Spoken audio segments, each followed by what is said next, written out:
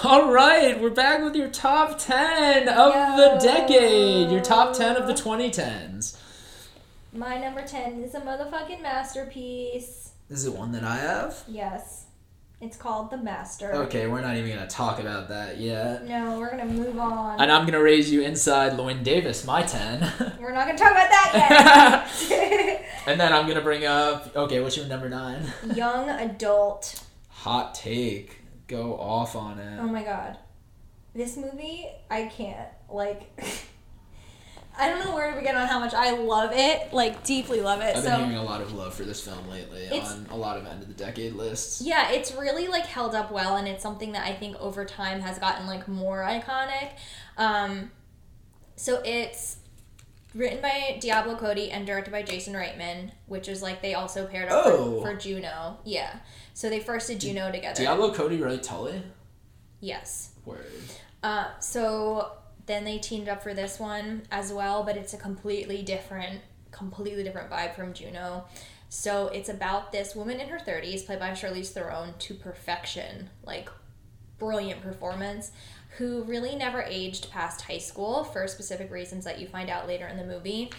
And she's just this bratty woman that doesn't really have any close relationships. She doesn't really have anything real in her life. She,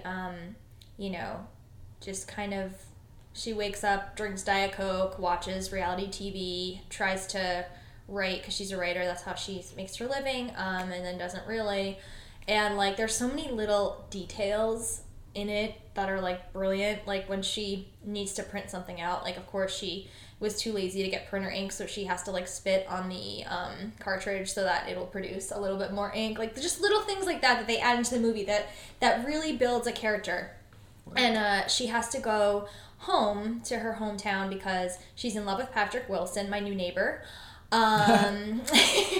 Literally.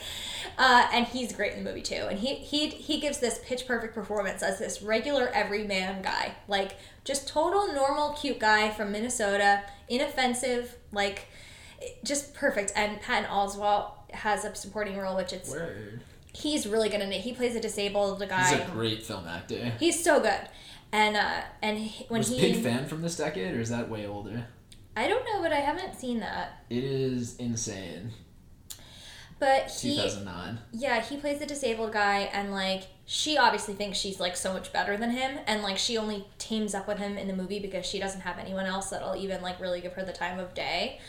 And she's trying to steal the Patrick Wilson character away from his wife because she dated him in high school. And so now it's 20 years later, he's married with a baby and he has this nice wife. Again, just normal people. Nothing, is she the most gorgeous woman in the world? No. Is she the most exciting woman in the world? Is she, this glamorous blonde like Charlize? No, she's not. But he loves her and she's a great person and he doesn't need to have a model girl. You know what I mean? Yeah. She has that kind of old Hollywood mentality of oh, if if you're not this glamorous perfect woman, she thinks she can just go there and steal him away and it'll be so easy, and it's not. Obviously he's a nice person, and she has this meltdown, cause she's very subdued during the whole movie. She's just has a certain mood about her, which is the bratty teen mood, and then she kind of loses it toward the end of the movie, and it's just one of the best scenes of ever. Never mind the decade, but it's just, this is one of those movies that is pitch perfect. It doesn't really have a nice, neat resolution at the end of the movie because this isn't that character. She's 100% an anti-hero. One of the best female anti-heroes because, you usually have that kind of character. It's the Walter White or whatever. It's usually a male character. And this is nowhere near Walter White. She's not a murderer or anything like that. She's just not the best person as a result of her traumatic past. And I've seen it so many times this decade, and I could watch it right now and be completely as captivated as I was the first time. I really want to watch it now. Oh, it's unreal. I think it's in the films to see. I don't know. What do you guys think? Does it make it? It might not be. Honestly, I don't think it is. Is it? It's very borderline, but I don't know. I've been hearing a lot of really great things. No, it's not on the list. I thought it was. Oh well. I'll watch it anyway. Go for it. Fine. Thank you. My number 9 was Call Me By Your Name, which Mine we've is talked higher. about. Oh! It's much higher. Yep. Wow. So what's your number 8? The Descendants. Wow. Word. Have you seen it? No. Or wait, no, I have seen it. No, I'm joking. Oh my god, I was gonna pass out. For some reason, when you said that, I just like turned off Alexander Payne and then brought up that Disney thing. And I was like, no, I have not seen the Disney show The Descendants. Oh my god. That child actor died. Imagine if that TV series was higher on my list than The Masters. Oh wow, you like The Descendants so much. I want to hear this. Okay, so it is a very complex film, and also, yeah. So my acting teacher is in this movie, Matthew Lillard. I just want to say that. So yeah, Matthew Lillard? Yeah, he had a big impact on me because I took his class when I was not ready to take it. Like, I was nowhere near the actor that you should have been, like the caliber of actor in order to take that class. I just got very lucky to be in it, and he had just done Descendants, like, because I took the class in 2012.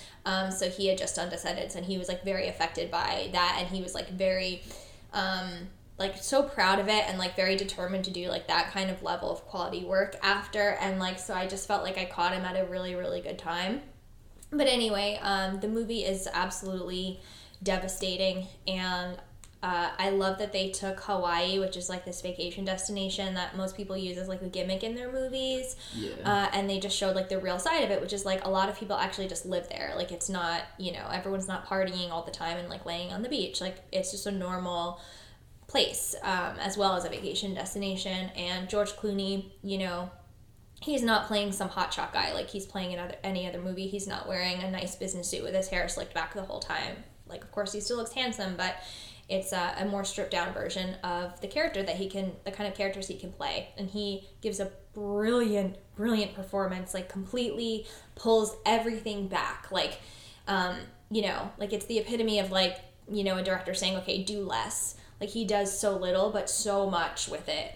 And, Shailene Woodley, I feel like this is the first time we saw her like outside of the she did that show where she gets pregnant at 16 or whatever on ABC Family, and like this was a totally different level of quality for her, and like she really sells her part as well. And I love the kind of like no bullshit aspect of her character and how she and the dad team up on this like adventure or misadventure of traveling around the island to try to find out what the real deal is with, his wife and Shailene's mother. She is in a coma due to like a water accident, and they decide they have to pull the plug on her because she's brain dead. And that's obviously like insanely devastating. But the daughter reveals that the wife was cheating on him, and so Matt plays the guy that she was cheating with. And I love the examination of like cheating in this. It's so good. Like, honestly, as someone who like is very close to people who've been through something similar, not with the coma but like the cheating aspect, like just the way that they deal with all of that, like. Also, that's funny because it's like Hawaii is the wife and Hawaii is the mistress almost. Yeah. How do you deal with it when the woman that you love, who you've spent your life with, like you found out that she's betrayed you, but at this point that you find that out, it's irrelevant because she's going to be gone.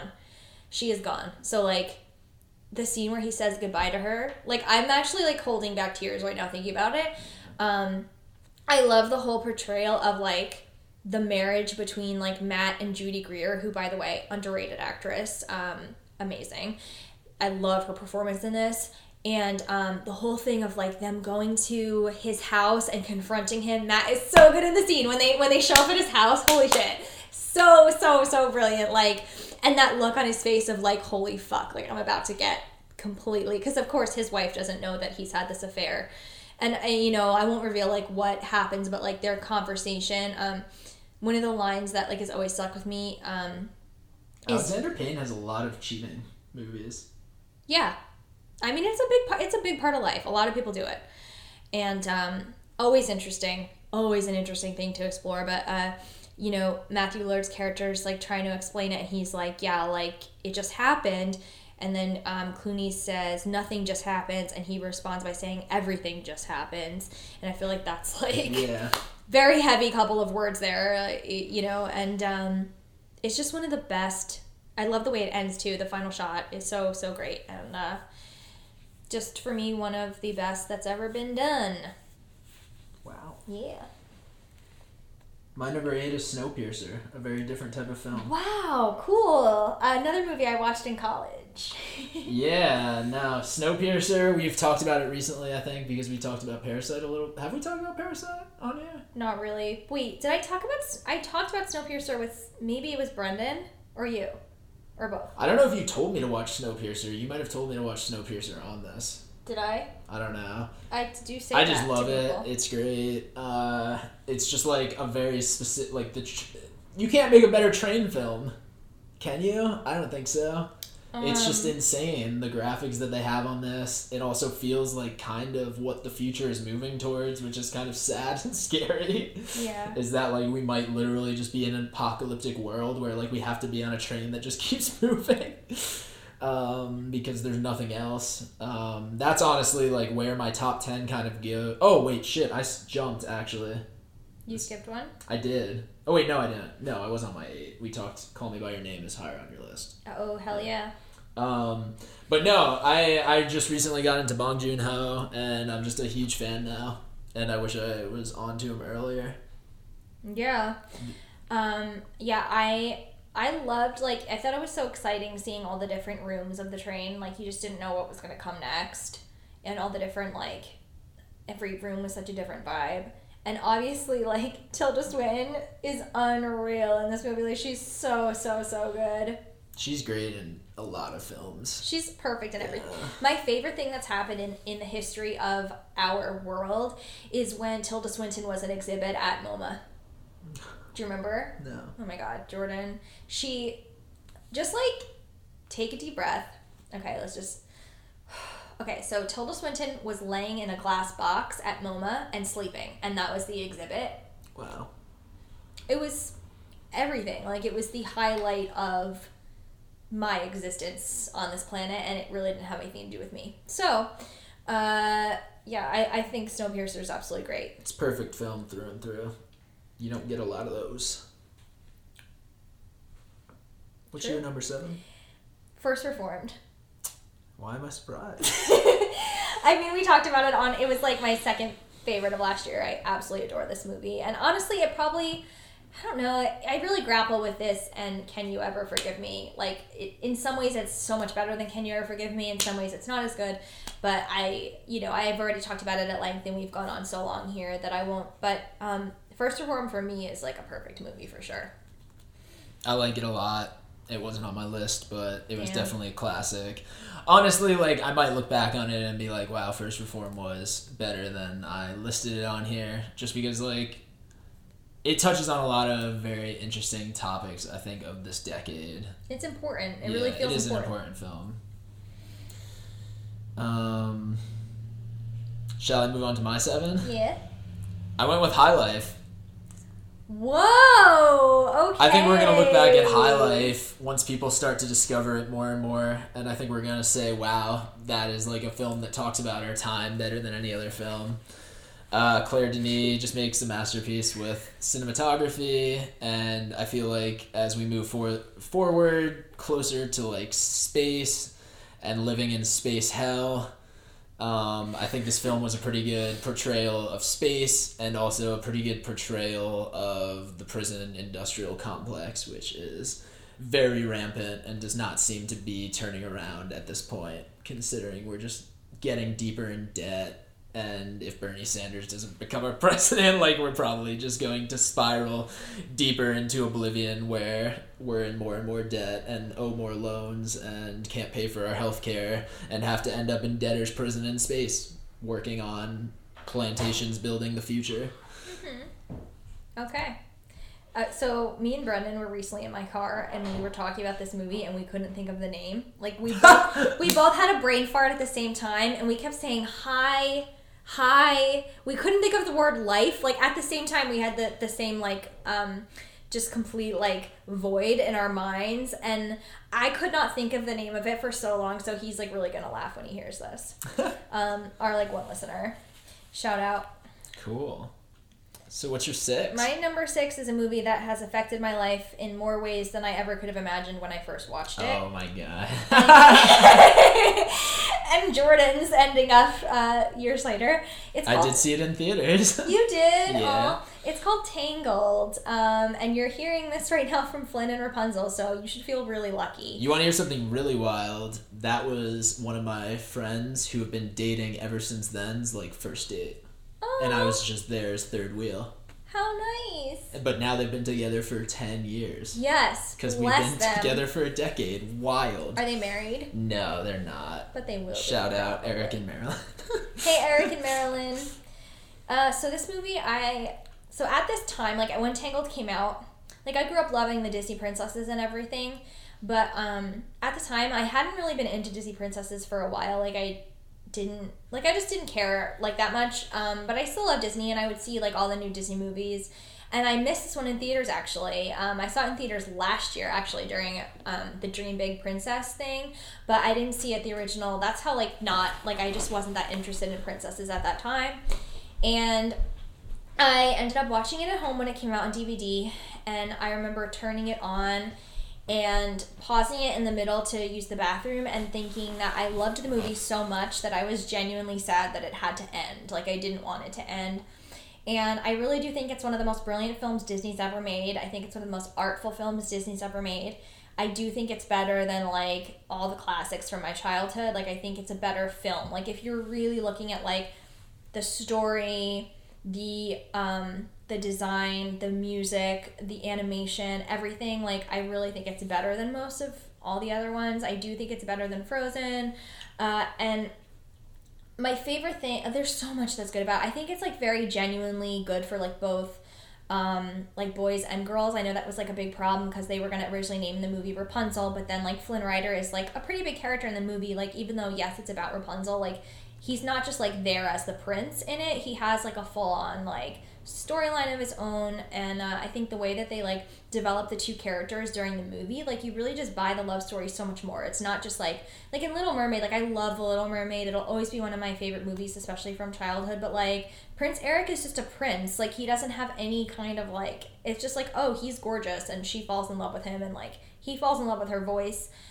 which is nice that, like, you know, he falls in love with her talent, I guess, but it's just, they're not really people. They're, you know what I mean? Like, Ariel is more of a developed character, but he's not really a person. He's just there. And, so I love the development of all the characters. I think the relationship between Mother Gothel and Rapunzel is so sad and so true to life. Like, all of her passive-aggressive comments and the abuse, like, the more quiet abuse, the more subdued abuse, rather than her just, like, you know, being, like, physically abusive or something. Is so sad and so heartbreaking, and I think that the movie is genuinely funny. I love the jokes, I love the bits, I love the drunk old tiny man in the Snuggly Duckling. Like, he still makes me laugh so much.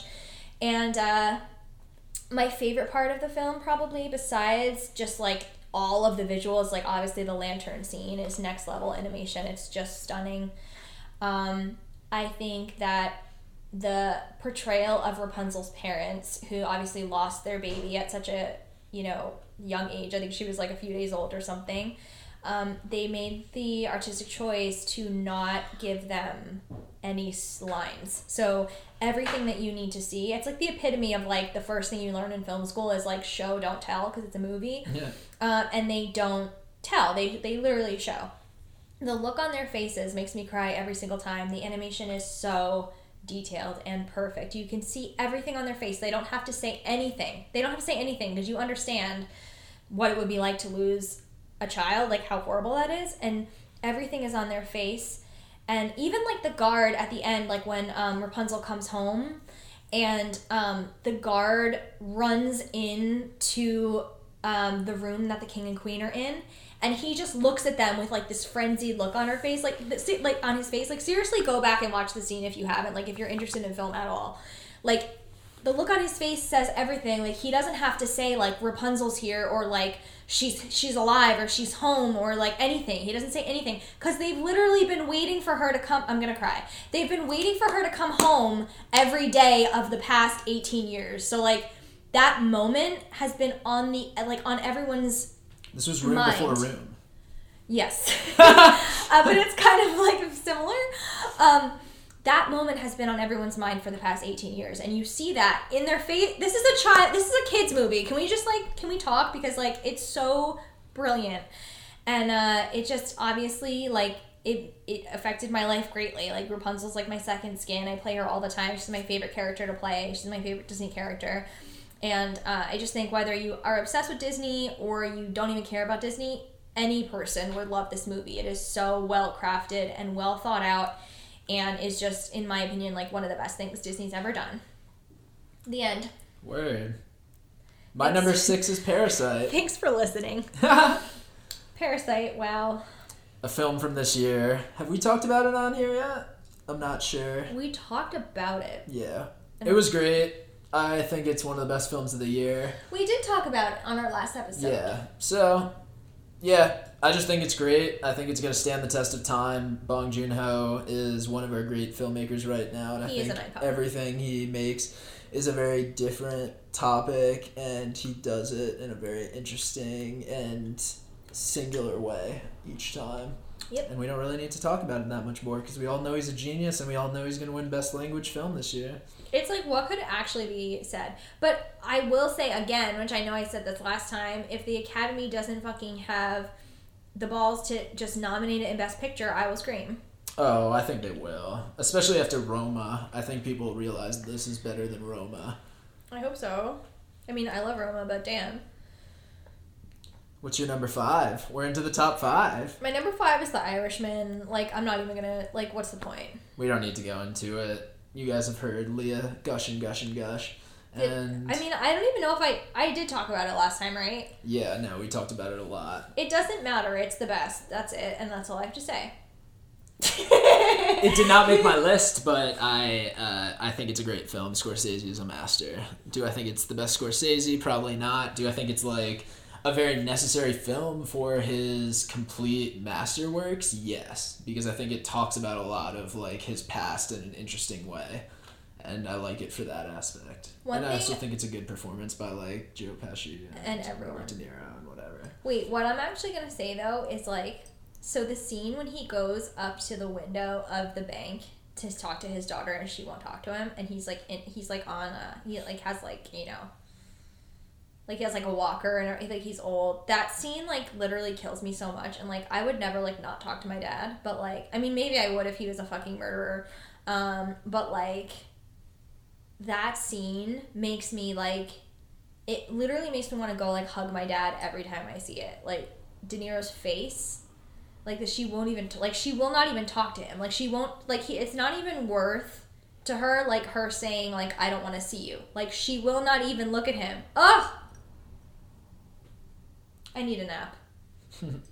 My number 5 was a film that also came out this year, and I think it's an instant classic, and it was engineered for the entire decade with many different protagonists in mind and many different NBA players in mind, and it is Uncut Gems, the Safdie brothers' masterpiece that talks so much about American masculinity when it comes to capitalism. Yeah. And I don't think there's really much else to say because I don't want to spoil the film, but just watch it because you will be excited the whole time. Obviously, like, if you're my grandma, like, my grandma went to see it, this is not, like, a film for you, grandma. I'm sorry that you went to see it. I would not have recommended you go. I meant for people who are under the age of 50 to see it for the most part. Wait. And some people over the age of 50 who are probably more in tune to like film and thrillers in general. But no, my grandma did not like it. She hated Uncut Gems. Really? I did not go with her, but my mom went with her, and my mom said she hated it the whole time. My mom didn't love it when she saw it, but now it's growing on her, and my dad is like, I want to watch it again.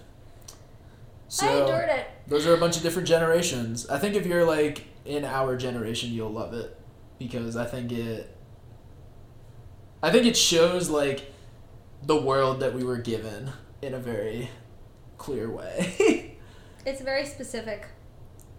Yeah, it's very cool also because it takes place in 2012, but it came out at the end of the decade. Mm-hmm. So we're like looking back at a time when like Obama won his presidency again, and like we still were gambling even after the 2008 collapse. Like we just went back in, we doubled down, we didn't understand our mistakes, and now we're in the same place. One thing I want to point out that I was thinking about, like when I couldn't sleep last night, was like the juxtaposition of the two women in his life. His wife, like who's older, not old by any means, but older than his current girlfriend, who's like, I don't know, maybe like 28 or something. She's not that young. She's not like too young for him, but like obviously she's young. And like he's cheating. Like his wife knows that he's cheating. She's like totally done with him. She just basically lives in the house with him. Like they're obviously not. They're legally married, but they're not together. You know what I mean?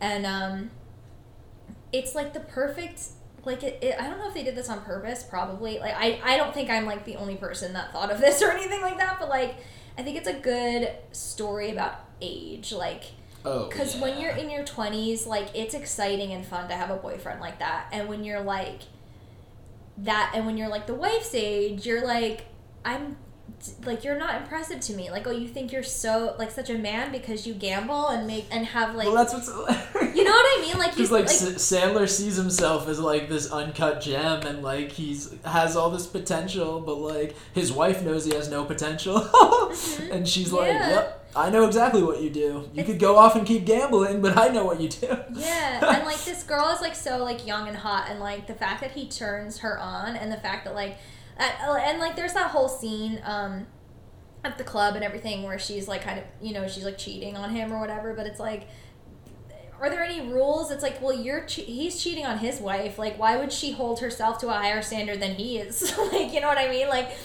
and yeah, it's just that difference. Like, I also think there should be a movie where they show like, I guess it's kind of like 500 Days of Summer, but like, you know, the first day that you meet someone and you don't know about any of their bullshit and you're just like captivated by them, versus like the wife that's been there for 10 years or 15 or 20 years and is like, I know all of your dirty fucking shit and I am not interested anymore. And I love that scene between them where like, you know, he's now lost the girlfriend, so suddenly the wife is incredibly valuable to him all of a sudden. And you know, he's like, I really want to make this work, and she's like, I never want to see you again. Ugh. Just like oh god, yeah. The way that it just portrays like wealth and how like young women are just drawn to wealth because it's like, well, yeah, I don't have any money, like, mm-hmm. Why not? And it's just like, but he doesn't have the money. No. He's literally just trying to make all of this money so that he could have sex with this young woman when he used to have sex with a young woman. Yeah. And by the way, Idina Menzel looks super hot in this movie. Like, he does not have a ball and chain wife or anything at all. Like, he's just selfish. Well, that's why it works, yeah, because she's like an iconic actress in her own right. Yeah, like most men would be like very thrilled to be married to her, like, and you know, but not him. She made the money this year. Oh god, she has more money than God. Uncut Gems, damn. Yeah. Look at her money pile up. What's your number 4? Once Upon a Time in Hollywood. Cool. Let's move on. Well, my number 4 is The Master. Yay! I just rewatched The Master recently. I think we've talked about The Master a lot on this podcast in side conversations. I don't know if we've given it its due on the podcast in its own conversation, but just one of Paul Thomas Anderson's masterpieces. I think it applies to power dynamics. Maybe his biggest masterpiece. I think so. Like, Amy Adams is at her best. Philip Seymour Hoffman is at his best. Philip is just... He's not a human. Like, he is better than any of us. Joaquin Phoenix kind of plays the aimless white man, which is, like, kind of defined his decade, but in a different way. This aimless white man. I would love to, like... Imagine being a fly on the wall during the filming of this. There's not a lot of people, like, Philip Seymour Hoffman's gone, you know, so it's just like, you look back and they're probably like, wow, this can never happen again, because it can't. you're never going to have this many talented actors and actresses in the same room doing this type of stuff, which is just like very, very intense scenes, very, very intense psychological dynamics, very, very intense like script work that they're dealing with. And he just shoots it in such a beautiful way. Paul Thomas Anderson, the GOAT. Honestly, Scientology, man. He's like also interestingly kind of like stayed out of the media, and I think that's kind of smart. He kind of just drops films and he says like, "Yep, I know they're good. Peace." Yeah. I'll let Maya Rudolph, my wife, do more cool stuff and like be more out on the internet and trending. She does a lot. Like, it's so funny. I always forget that they're together. And they're such a sick couple. They really are. Couple. Yeah. What's your number 3? When is he gonna put her in a movie, by the way? My number 3 is Call Me by Your Name. Heard. Oh my god, I can't even describe how much I love this movie.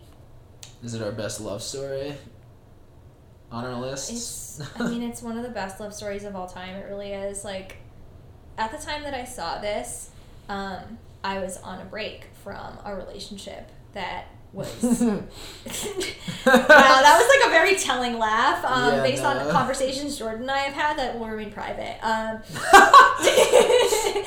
But yeah, I was on like a very pretty short break from the relationship, but a break nonetheless. So like I was extremely tender to like watch a movie like this.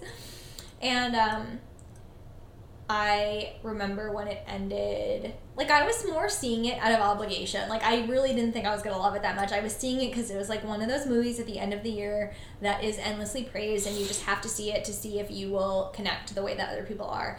And basically from the first frame, I was completely enveloped in it and captivated. And I couldn't believe how closely it represented that kind of like deep love and passion between two people. Like how, like, when you're like that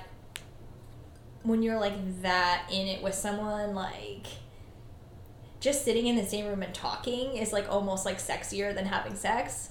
You know what I mean? Like, that level of, like, intensity. And, I remember when the movie ended, I, like, rarely do this, but I just sat there and, like, stared at the screen, like, absolutely stunned by what I had just seen, like, unable to speak, like, not interested in moving.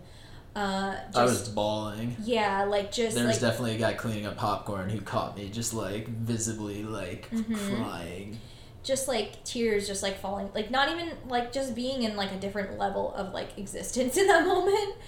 And, watching it, like, multiple times after and noticing all the little details of our relationship that are just so real. Like, again, this is, like, about a secret relationship. It's about having to hide.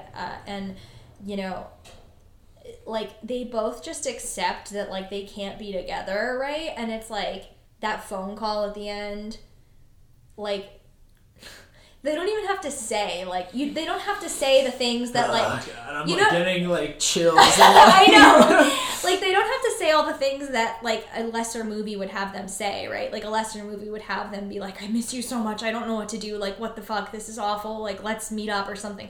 They're not going to meet up. He has to marry this other person. That's it. And he just says, I remember everything. Like, that to me, I almost, like, passed out. I was like, okay, this is the best movie of all time.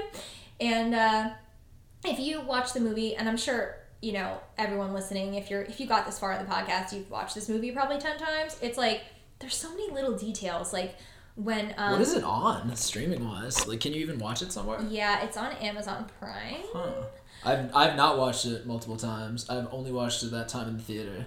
Yeah, I don't blame you. Like, I don't know. I've watched it a lot. But, my favorite, like, one of my favorite moments, I mean, I can't have one, but, like, one of my favorite moments is when they get to leave on that trip together and they're finally, like, not under, the roof of the parents and stuff. So, like, they get to be on a trip together. Like, they get to be alone. They get to be just, like, gay. And they get to just, like, be together without, like, having to, like, sneak around so much. And, like, they get to be in a place where, like, people don't know them. So, like, they don't have to really hide. And you can just tell,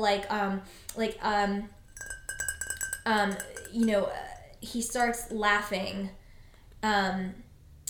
Oliver starts laughing, and like they don't really address it. It's like, he just starts laughing like when the bus is about to like leave, and they don't, again, like there's so many moments that they don't have to like get into why, like, but like if you've been in a relationship, he's laughing because like they're free all of a sudden. Like, it's just so good, and every single moment is like that. Every single moment is like bleeding with this like passion and reality that, like, if you've ever been in love, and I mean like, well, yeah, it's also the difference between like your first relationship and your first love.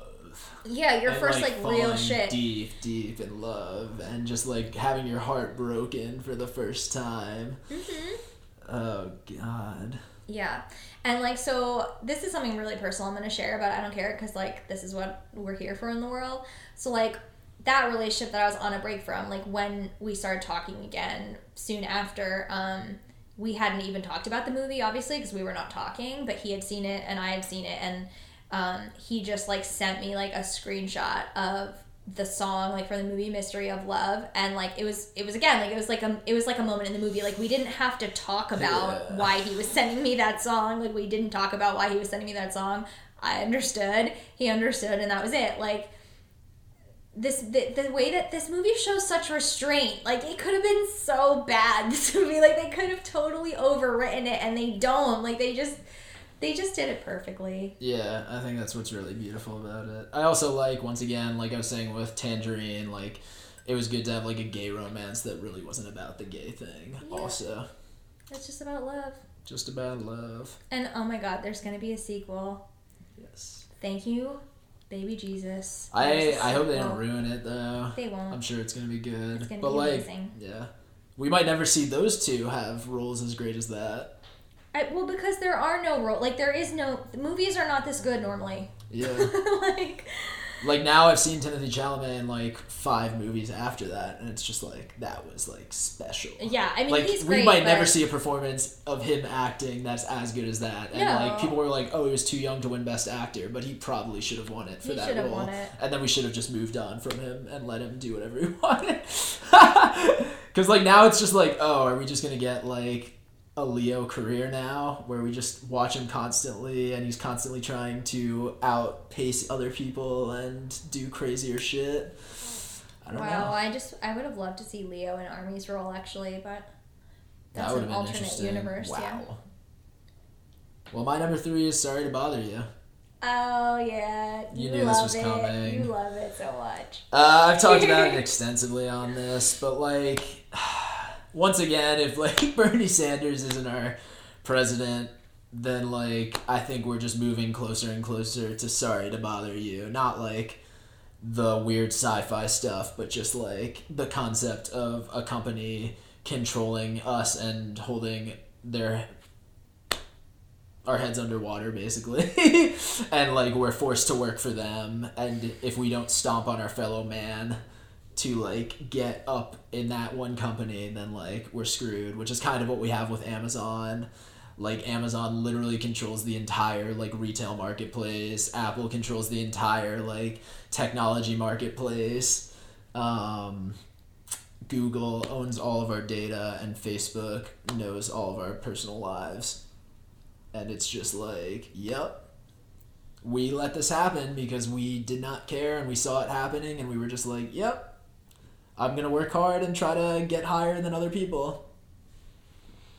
Definitely watch it. It's good comedy, very stylistic. Tessa Thompson and Lakeith Stanfield were definitely icons of this decade, and I think this film is like a good culmination of both of their personalities and both of kind of what they stand for. Also, Boots Riley just made a great film and kind of chose to stay out of the film industry as opposed to playing the game, and I don't think you should be punished for not playing the game, because he made an amazing film. Word. Wait, this movie is Best Earrings in a Motion Picture. Oh, 100%. Yeah. Best fashion. What was your number 2? Inside Llewyn Davis. I love it. This movie, like... Ugh. Has a special place in my heart. Me too. Great cat. We've talked about it a lot, because I feel like we did a Coen Brothers episode. at some point. We did a Coen Brothers episode? Didn't we? No. No? Am I hallucinating? I think you made that up. Did we not talk about pick our favorite Coen film? I feel like that happened at one point. Maybe, but we definitely didn't do a whole episode. Maybe not. You're right. I think I did. I feel like I did talk about this, but I don't know. I mean, it's just so important. Like, I watched it every day at one point. Like, I don't really do that anymore. But It's so good. I know. I used to watch it every day. Actually, it was my first semester of college ever. And, like, I was, like, my whole life I was, like, very not into going to college. And then suddenly I was going. And, like, it was like the spring semester, so it started off like being very, very cold, and I would just be like freezing my ass off, and I'd be in this like new environment where I didn't know anybody and I didn't know what to do, and then like I would come home and watch this movie every day, and it like comforted me so much because I was like, oh, like this is the whole point of like why I'm on this planet. Like this is like the whole like point. This is like all the pursuit of like any artist or actor. Like if you don't love this movie, there's like something wrong with your brain, and I would suggest like getting help, because like if you can't relate to this as an artist like or as a person, I just don't understand that. Like it's so sad that like this New York doesn't exist. Like you can't even be an artist in New York like this. His exhaustion is so like has artistic exhaustion ever so well been portrayed? Like, but he still like keeps going. He's out there with this fucking guitar and like walking down the street and on the road trip with John Goodman. Which, can we talk please? Because like I can't handle how good it is, and everything. Him and Carey Mulligan, his little like. Their little scene at the like, she's so done. This is another one where she's like so over it. Like she loves him, but like she's so done. She's like, are you kidding me? Like how much longer am I gonna have to deal with this? And and this introduced me to Oscar Isaac, which I had never seen or heard of him before. And like, I mean, I think we all needed like a shot of heroin or something after experiencing him in this movie, because it might be the best debut of all time. And I don't understand how he isn't a recording artist. Like, I don't get that, because he's so talented and I still listen to the music all the time. Yeah, he honestly played the role of a folk singer just so delicately and just in such a wonderful way. Like, I don't think anybody could have watched that and been like, damn, like, I wish this was more of a Dylan character. Like, he just played it in such a cool way that made you be like, no. Mm-hmm. I like that it's inside Llewyn Davis. Like, I like that we're following the scumbag kind of like grifter. It is, it's almost, it's a version of Bob, but it's based on Dave Von Ronk. Word. Who was a real artist. And he actually did record one of the songs they did in the movie. I can't remember now. I used to know all the trivia on this movie like it was in my own biography.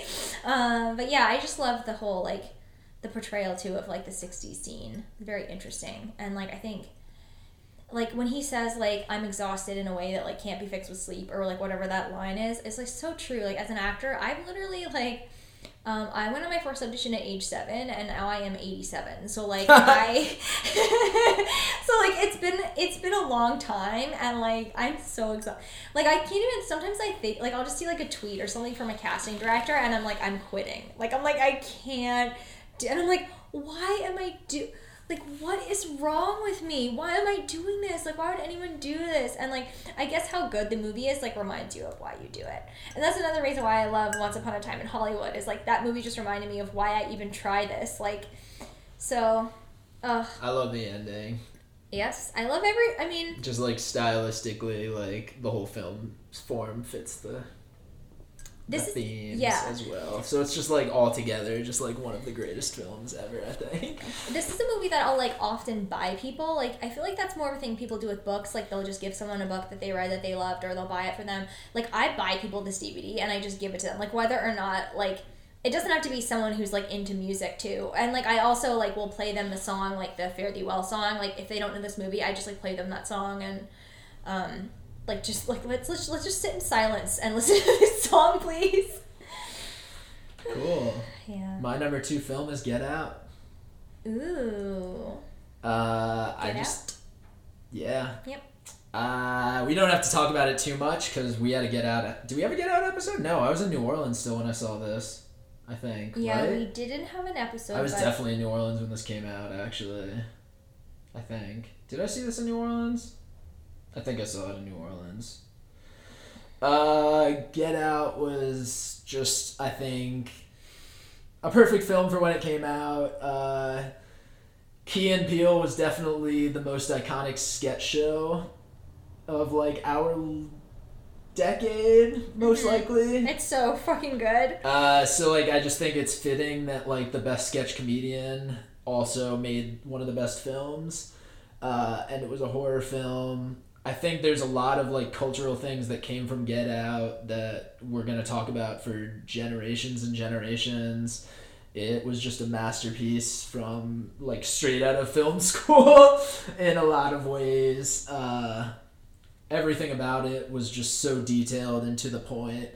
And I think at the time the racial stuff was more impactful, but I think like as we go further, like I think we're gonna look at it more from like class perspectives, which is like a lot of what it is. And if you're like getting deeper than the initial surface and the stupid people watching it for the first time, and like Stupid America, like Stupid America could get the race stuff, but like America doesn't really get the class stuff of that.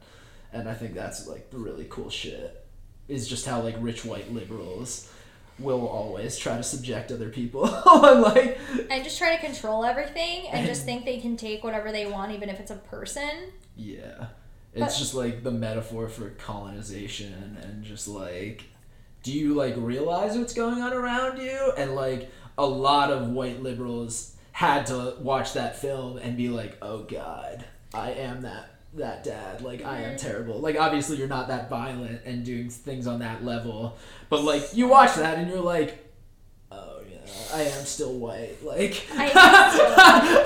which is good. Like we needed to be told that shit, like because Black Lives Matter is still a thing, and like it definitely had a lot of good cop interactions in a way that wasn't like too triggering, but was like very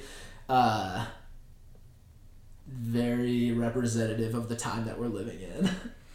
Yeah, and also this was another like very big cultural moment. It was so exciting to see this movie because like there was so much hype around it, and like you just knew it was something special and that it was going to be really good, but you just didn't know in what way exactly. And like it was one of those things that you like, when I went to see it I was like so excited, and it did live up to the hype for me. Like I was very into it the whole time, and it is like a genuinely unnerving, like especially the performances, like just the look on their faces, like the people that had been, you know, I guess you could just say taken into the sunken place, like especially what's her name, the maid, I can't remember, but like that scene between them, like oh my god, like that look on her face, Jesus Christ. Yeah, it was also like the introduction to Caleb Landry Jones, who just had a very interesting year that year and had like a lot of very cool like crazy white brother, crazy white cousin roles, it felt like. Word. This film was I don't think we could talk about it enough. I feel like we're gonna look back 20, 30 years from now and be like, yep, Get Out. And a lot of people are going to try to mimic it and do similar things. Yeah. What's your number one? My number one is The Florida Project, obviously. Obviously. We've talked about The Florida Project a lot. So I guess we'll talk about it in tandem with another Florida film, Moonlight. Oh, wow. But very different movies. Very different, but also like very similar, about just being a child and how much the way you're raised and like the adults around you influence your life and your happiness in a lot of ways. My favorite actress in the world is Brooklyn Prince, the little girl from Florida Project. Yeah, that's another performance that I just don't understand how it happened. Like when you're that young, how do you understand that? Like, and she didn't understand the depths of what was going on in the script, but like at the same time she did. In some way, like she performed it perfectly, so she must have understood it on some level. Yeah, it's like the same level of when the child version is just like, what's a faggot? And Yeah, it's like when you see that scene, you're just like, damn, they don't even know the magnitude of this scene. Like it's literally just like a child who hasn't even lived through the hate of the world yet, and is like uttering this, but like you still can see it in his eyes and like see the pain of his bullying. And just like the whole like, I don't even know like, but like, okay, so Moonlight is like so good that like I don't even know how to talk about it because I feel like I am not even like I'm not like good enough to talk about it. like I don't, not like good enough as a person, but like good enough in my like articulation to like even explain. I get goosebumps like every time I see a picture from this film. Yeah. It's just so beautifully shot. I saw this in New Orleans, like at the New Orleans Film Festival, and people were like, "Yeah, you have to see this film. Like, you have to see Moonlight. Like, this is the film. Like, it's premiering here. Like, we're doing some stuff here. Yeah, like, check it out." And like, I was like, "Oh." When I saw that film, like, I was like, "This is what filmmaking is." Mm-hmm. Literally, just like. It was also a very bizarre time in my life when I saw that film. I was finishing up college and doing my capstone film, very depressed, in a weird, like, kind of relationship, kind of not relationship. Mm-hmm. Also, figuring out my sexuality and considering a lot of that stuff really stuck with me. I love every scene. I was gonna like talk about a specific scene, but then I realized there were like 10 other scenes that I loved like just as much. Obviously like everything on the beach and the entire like last 20 minutes. Yeah, like I don't. Just like the way that they're like just even looking at each other. If you watch that scene on mute, like you will still. If you watch the whole movie on mute, you will still understand completely everything. It's visual storytelling at its best. And yeah, I think with both of those films, like. At the age that I am now, like I look back at my childhood, I look back at my teen years, and I'm just like, damn, I wish I could like feel that way again. Mm-hmm. And like you definitely see that at the end of Moonlight, and you definitely feel that from like the parents, how they're like stressed that they can't give their children innocence. Mm-hmm. In the Florida Project. The Florida Project just like. Again, that's like another movie that made me realize like why I even try this, like why I'm even in this like business or whatever. Like if you can portray something that well and in such a detailed manner that feels so real, almost like you're watching a documentary, but even better, then like if someone can do that, like if Sean Baker can even do that, then like the pursuit of all this that we're doing is worth it. But yeah, I don't know if any other movie like I just love what it says about the world, and I love the way that it was shot. Obviously, you know, like everyone knows. I mean, I guess everyone who listened to this podcast knows the story of like how this was made and all that kind of stuff. So I don't even need to get into it. But I just love every frame of it, and I can't like again, this is like another one where I'm like, it's too good for me to even like articulate why I love it so much. Every scene is so beautiful and so sad and so like it's like sickeningly beautiful or like sickeningly upsetting. And the final scene with, I love the way it ends. The ending is very controversial of this movie. Some people hate the ending. I absolutely love the ending. Thought it was perfect. Especially someone who has like escaped to Disney literally many times, especially when I was going through hard things in my life, and I had a friend that worked there, so I could go there cheaply and just kind of like run rampant, like completely relate. But Brooklyn Prince is outstanding in that last scene where she has to cry, and it's that feeling she captures. Well, they all. I mean, obviously she's not the only person who worked on this scene, but like. That feeling when you're a kid and things are chaotic around you and you don't have control over what's happening and you're like so upset and mad and frustrated because you can't do anything about what's happening, and like when she's saying goodbye to her friend and she's crying and she just says, "I can't say it." Yeah. That she's like such a little girl. She's like the age of like the parties that we do. Like she's just like a baby. And she's just like doing this scene. Like, come on, man. Well, I feel like that's just the difference in like class in America in a lot of ways too. Is like there's some people in America who get to enjoy Disney, and there are people who get to enjoy princess parties and like have this magical experience, and then there's some people who are just kind of abandoned by their parents because their parents have to work constantly and they have to make their own fun, and they get themselves into trouble that like could ruin their lives. Mm-hmm. And like they're really not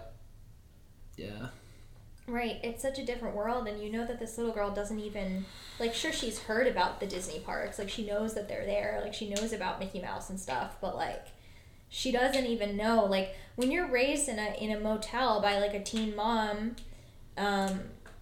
what do you even know? Like, you don't even know what the world is. Like, you don't know that there's a life outside of that. You don't know that there's a life outside of, like, running around in 80, 90-degree weather, and, like, at the same time, though, like, I obviously had a very different childhood than this. Like, I had like, compared to this, I had a fucking luxurious childhood in a castle. Well, real. But, like, it really, like, I love the way that he shot it, because it really felt like you were with the kids. Yeah. And it really felt like your childhood again. Like, yeah. I had a very, like, my mom was, like, more strict, but I, like, with, like, she wouldn't let me go anywhere alone. Like, she's very nervous about something happening to me. But I had friends growing up that were also, like, very poor. And they didn't live in a motel. Like, they did have a house, but it was, like, very run down. And, like, they didn't have any money. And, like, the mom had 5 kids. And my mom was always, like, buying her, like, diapers and all this stuff. Because she literally just, like, didn't have any money. And, like, she couldn't be as strict with her kids because she had 5 of them and could barely, like, take care of one.